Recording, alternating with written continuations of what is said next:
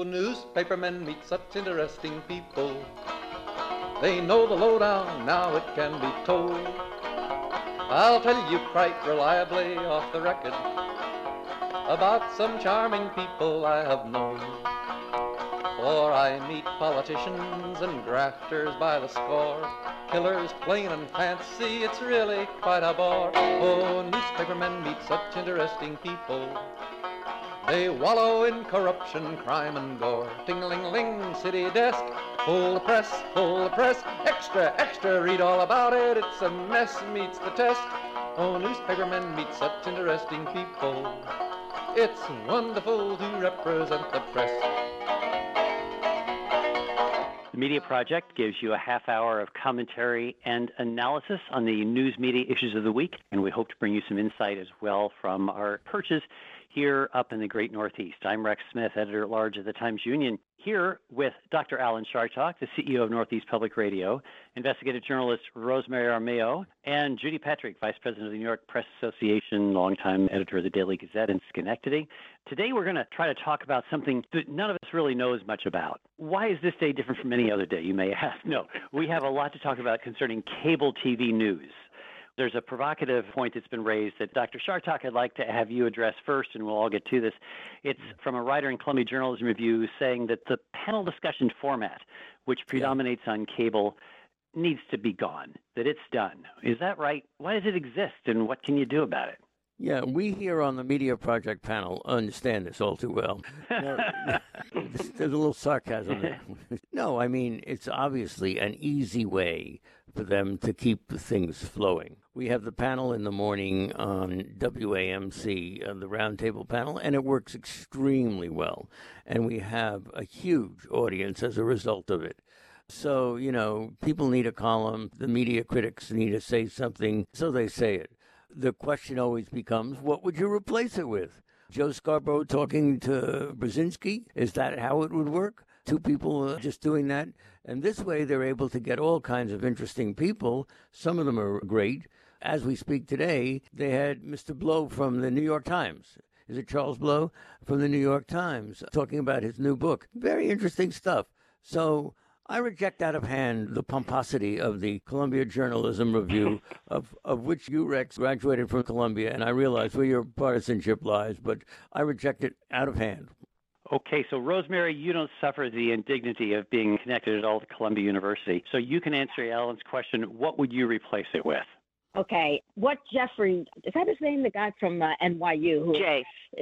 Jay Rosen, thank you. He's the one who's most attacking this. He's an NYU professor, always has had a lot to say about journalism, not all of it particularly bright. And I read this latest screed about him, thinking, okay, I want to reject it. But he does have some points. And here's the thing. The panel is a cheap way, and it gets great viewership, listenership. And I know this from the roundtable. There are some days when we're just yelling at each other, and that seems to be really popular with people. That's not a good reason to put them on. The difference, I think, is that Joe Donahue thinks about who should be on those panels, and he doesn't pick the most extreme partisan people on any side of the issue. He picks people who have unique experiences or a way of talking that he likes, and he mixes them up, and he's not afraid to get rid of or to reduce people who don't work out. On CNN, for example, which is the worst offender in my mind, they'll put Corey Lewandowski out. They put Jeffrey Lord on. They put Kelly McEnany on unbelievably numerous times before she took her later job of being an outright spokesman for Trump. Actually, that's what she did on CNN. And Rick Santorum, why is he on anybody's TV station? He's a nothing. These are people who just make extreme statements. They're always the same. And they're there just to provoke and to cause controversy. There's no thinking, there's no thought. So I would say that the panels should not be completely eliminated, but they need to be restructured and they need to be evaluated. And what Rosen, this is right about this, I'm 100% behind this, what they should be replaced with is real reporting, real stories done in depth with production, with pictures, with background. And that, of course, is why it'll never happen, because that takes talented people and it takes money and it takes the dedication to do it, including lawyers to protect them. Judy, can you add to that notion that it's reporting, they'll how to replace it? Yes? Right, because talk is cheap and reporting can be expensive. The networks have decided they're going to fill their time with these panel discussions, which I'm sure these people do get paid well. But one of my problems with them is the sheer volume. They're on all the time. If it was once or twice or three times a day, maybe it would make sense, but you're not getting reporting out of it. And don't tell me there's not enough news in the world, because there's a lot of news in the world. What these panels tend to do is regurgitate the same narrative over and over again, hour after hour, until people have to turn away. But it has been effective. I think it's one of those things where the cable news stations or networks found that it did make money, and then they've just done too much of it. One of the other points that Rosa makes is it normalizes these outrageous behavior. There's an insurrection at the Capitol, and they have a panel discussion about it. No, CNN needs to do what CNN has always done best, is to cover breaking news with real reporters. Whenever I listen to one of these panels, I always found the most interesting person is the reporter. I know that's my bias, but that's where I'm coming from. And what do you think, Rex? Well, I agree with the notion that it's all about the money, of course, which I think you've all said. The maligned writer, I might add, of the article in Columbia Journalism Review, Alan, a woman named Ariana Picari, who used to work in public broadcasting and MSNBC, said it's a cheap news gimmick that helped drive the polarization and misinformation that fueled the assault on the Capitol. And the result is the loss of fully informed and civil conversation, because you've got the extremes. I think Rosemary's point is good. If you're programming extremes, if you're putting on people just because it makes for a good wrestling match, that's not really enlightening as much as it is entertaining.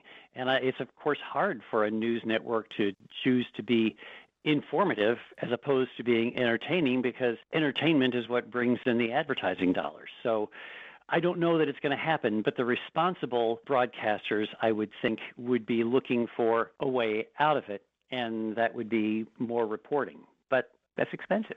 How do you do that? Where does the money come from? Can I just say that investigative reporting brings in viewers? It's more expensive, yes, but it does bring in viewers. There's an extraordinary piece on YouTube done by Alexander Navalny, the opposition to Vladimir Putin. And he emceed it, but his reporters, he set up this investigative unit, did a major piece about a palace. Billions of dollars have gone into it, and it's for Putin and his family. And it has gotten 100 million views on YouTube. That's just extraordinary. And so it's not as if the replacement would not substitute eventually for the viewership that they have now. It might even be better. It certainly would increase credibility. But the problem is that first step to say, okay, we're going to drop panels, and now we're going to do real reporting. We're going to put the money into that. And who do you see doing that? Who's going to step aside from the ratings battle long enough to make that gap while they start building their reporting? You can always hope, I suppose, that some of the not-for-profit investigative newsrooms that have sprung up that are funded by foundations, you might hope that they would partner with these cable news outfits. It would be advantageous for both. You would give a bigger platform to the great investigative reporting, and you would replace the entertainment programming that the panel discussions represent with some real reporting. That would be pretty cool. And if foundations that are now saying they are trying to support American journalism would step in to support that kind of reporting with the notion that it would then be carried on these cable outlets, maybe there's a partial solution to some of this. Rex, I wanted to wait and to say that I think I disagree with the three of you, but that's not unusual. I like CNN, and I like it a lot. And I think that they do a very balanced job. I think they're much worse on the weekends. I think they almost give up. And I think that's true of MSNBC also. But I think CNN does a very credible job, with the exception of Santorum. I think Santorum is there just to show that there is another side and that they're going to kowtow to the other side and make sure that everybody knows they're doing their best. But he's got a perpetual smirk on his face, and he's not a good guy. A weak voice of the other side. I think that's what he represents. It's the other side, but you get somebody who's not a very forceful advocate, and that makes you look balanced, but in fact, you're underscoring your own point. The other thing that can't be underestimated is the impact this has had on the public's perception of network news. A lot of people will watch these forums or these panels and think that's news, when actually it's not news. And the blurring of the lines between editorial, opinion, and fact-based journalism is even more confused in their mind. And when they turn on what they think is a news station and they don't get real news, they get this banter about opinions back and forth with very little news in between. There might be a smattering of news to spark the conversation. Again, that has just eroded the public's understanding of what news is. Yeah. I take exactly. Wait. Just wait a second, Rex. You may be the host of this program, but everybody gets a chance. And I want a chance, which is to basically answer what Judy just said. I think there's lots of discussion of news and news points. That's what these people are doing. Something happens, each of these people checks in, and they say where they're starting. So that's a discussion of news, and I think people know it. Listen, when I watch CNN, Wolf Blitzer go, we have breaking news, and then he'll say something that he read in the New York Times that morning, or something that was breaking news an hour before. I mean, there's actually very little news that's being regurgitated. What I'm talking about is having reporters actually report news. Enterprise reporting, we call it. It's actually making things happen. It's actually finding problems and reporting about them. You know, getting the facts straight when something happens is what my old mentor used to call the basic hack minimum. Anybody ought to be able to do that, just to report what happened. But if you can actually find injustices, find problems, uncover issues before they fester, that's the value of great journalism. And as Rosemary says, that's expensive. That is hard to come by. And that's what's being sacrificed in the constant panel discussion format. So I'm going to read you a quote, and you're going to tell me who you think said it and give me a reaction. Here we go. Those outlets that propagate lies to their audience have unleashed insidious and uncontrollable forces that will be with us for years. The sacking of the Capitol is proof positive that what we thought was dangerous is indeed very much so. Okay, so who is it who's calling out those outlets that propagate lies? Anybody? It's James Murdoch. That's who it is. It's James Murdoch who is saying this. And who do you suppose he's talking about? His brother and his father. His brother and his father. That's the problem. James Murdoch is not the one who has anything to do with that outfit. But the quotation came from a column by the inimitable Margaret Sullivan in the Washington Post, who is talking about what to do about Fox News, and she labels it a hazard to our democracy. So if that is true, if what James Murdoch has said is true, that it's unleashed insidious and uncontrollable forces, if it is a hazard to our democracy, what can be done? What's the solution? So here's the deal. What we are seeing in the United States of America now is a transference of political power from the small white minority or the large white minority that always had it into the black, brown, Hispanic majority. And they are fighting like devils to keep what they have. Fox is their spokesman. I think the problem here is when you say that when Margaret Sullivan, sorry, Rex, I know how you adore her, but how when somebody says this is what is responsible for all of this, you're really playing with fire, because sooner or later these other people take over and then they say to you, you're responsible and we're going to cut you out from having a say. Which sounds exactly like Rupert Murdoch, who said something different. Here's the other quote from the other Murdoch. For those of us in the media, he said, there is a real challenge to confront a wave of censorship that seeks to silence conversation, to stifle debate, to ultimately stop individuals and societies from realizing their potential. So Mark Allen on the side of Rupert Murdoch, I'll stand with James. Rosemary, where do you come in?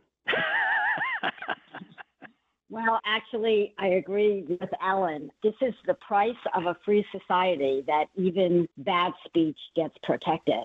And the real solution is not in the media at all. It's with the populace, the readers and the viewers, who have to recognize what's happening. Even the regulation of big tech falls into this whole category. Am I for that? I sure don't like what's happening on Facebook and Twitter right now, but all of the solutions seem so much worse, and they do involve censorship and shutting off speech that's unpopular and yet correct. I think there's a solution that we could find. Judy, do you have any thoughts on what it might be? So there has been some calls for advertiser boycotts, and you've seen some of that, and you've seen some, retribution for the MyPillow guy. People are turning away from pillows, although how many pillows can you buy in a year? But one of the things that gets overlooked oftentimes is the fact that Fox gets an enormous amount of money. In fact, most of its money from the cable companies on which its network airs. So the only solution you really have is to cut the cable cord, and nobody really wants to do that. I mean, some advertiser boycotts can have some effect, but I agree that what you have to do is convince people that that's not a great channel to watch, because you're not going to reform them from within. I think you're onto something, though. The cable cutting is, I think, going to make a difference. But I think you're understating what the value of the advertiser boycott could be. You know, the 147 Republican members of Congress, the House and the Senate, who opposed certifying the presidential election, who stood against democracy, have lost a lot of their corporate backers. That will affect their behavior, you would think. What about the advertisers on Fox News who are there constantly? What about if consumers who are concerned about this impact on democracy started to make it very plain to those corporations that are supporting Fox that that support has a negative effect on our society? I think that is consumer pressure, and I'm not talking about government regulation. I certainly don't think that's the case, though I do think reform of Section 230 is a good idea. And I'm not saying that we should have government regulating cable. That certainly wouldn't be the right approach, but I do think that consumers, there needs to be a movement by the American marketplace to penalize those who support this type of really negative, problematic conversation, the kind of conversation on Fox that damages society. And conversation that's continuing to this day. It didn't matter the fact that there was an attempted overthrow of the legislative branch. They're still focusing on, other things and trying to divert attention, in large part by focusing on the fact that they're being censored. People are being censored, they say, on Twitter, when in fact they're not being censored on Twitter. I mean, that's the focus, and they're not paying attention to the real news that's happening. But you're already seeing a little bit of that with Fox's losing audience. It's shifting to more information-based networks like CNN. And that's not working out because Fox is responding by switching more and more to the right. True. You talk about consumer response and the market response. Those are related, but they're two different elements. One are the corporations. They are not dropping their sponsorship of Fox because of their worry about the American democracy. They're just waiting to see which way the wind blows. And it's the same way newspapers for years never took seriously a threat from an advertiser to leave because they would say, well, where else are they going to go? And that's what Fox is thinking. Where else are they going to go to get that massed group of consumers? It is up to people, not up to corporations, to make any kind of difference here. You know, this is a strange time. My fellow liberals are now making comments to me and writing very angry letters. I know you've seen some of them, Rosemary, in which they say we should make the Senate vote anonymously. In other words, we know what the vote will be, but we don't know what our various representatives or senators would be saying. That is extremely strange. And when we start talking about regulating cable and doing all of that, I'm not happy with what I'm hearing. Well, of course, nobody here is talking about regulating cable, as I think I just said.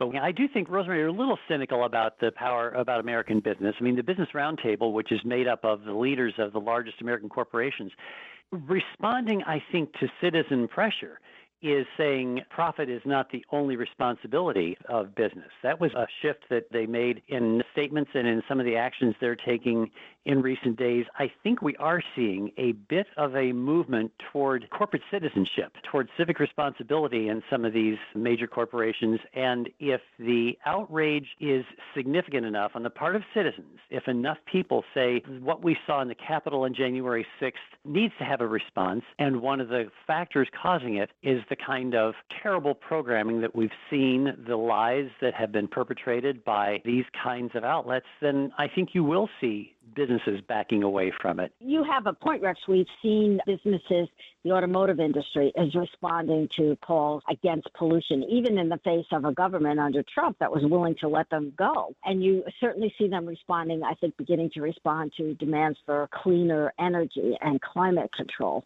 So it is possible, but again, it depends on a sustained effort by people. And I have to say I'm discouraged even watching our representatives in government, which between January 6th and now have lost a lot of their outrage over what happened at the Capitol. Is that going to happen with the voters as well? Is there any reason not to think that it will?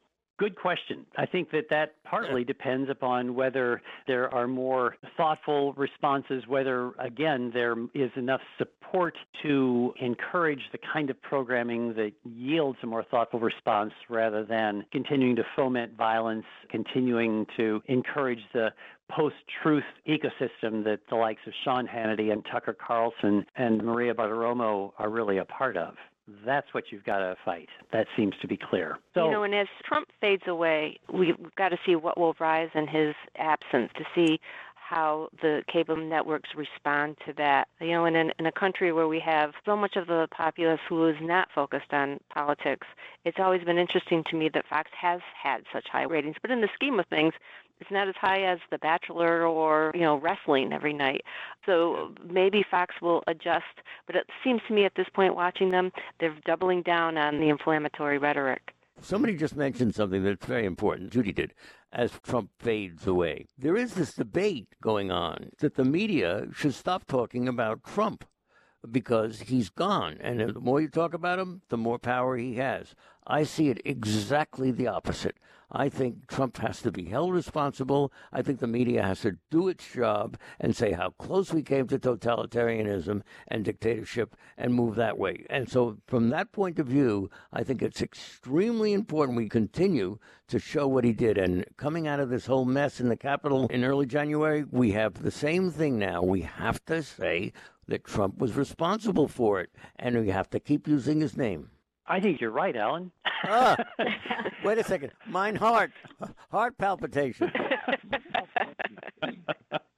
It's similar to the call to not name the perpetrators of mass murders.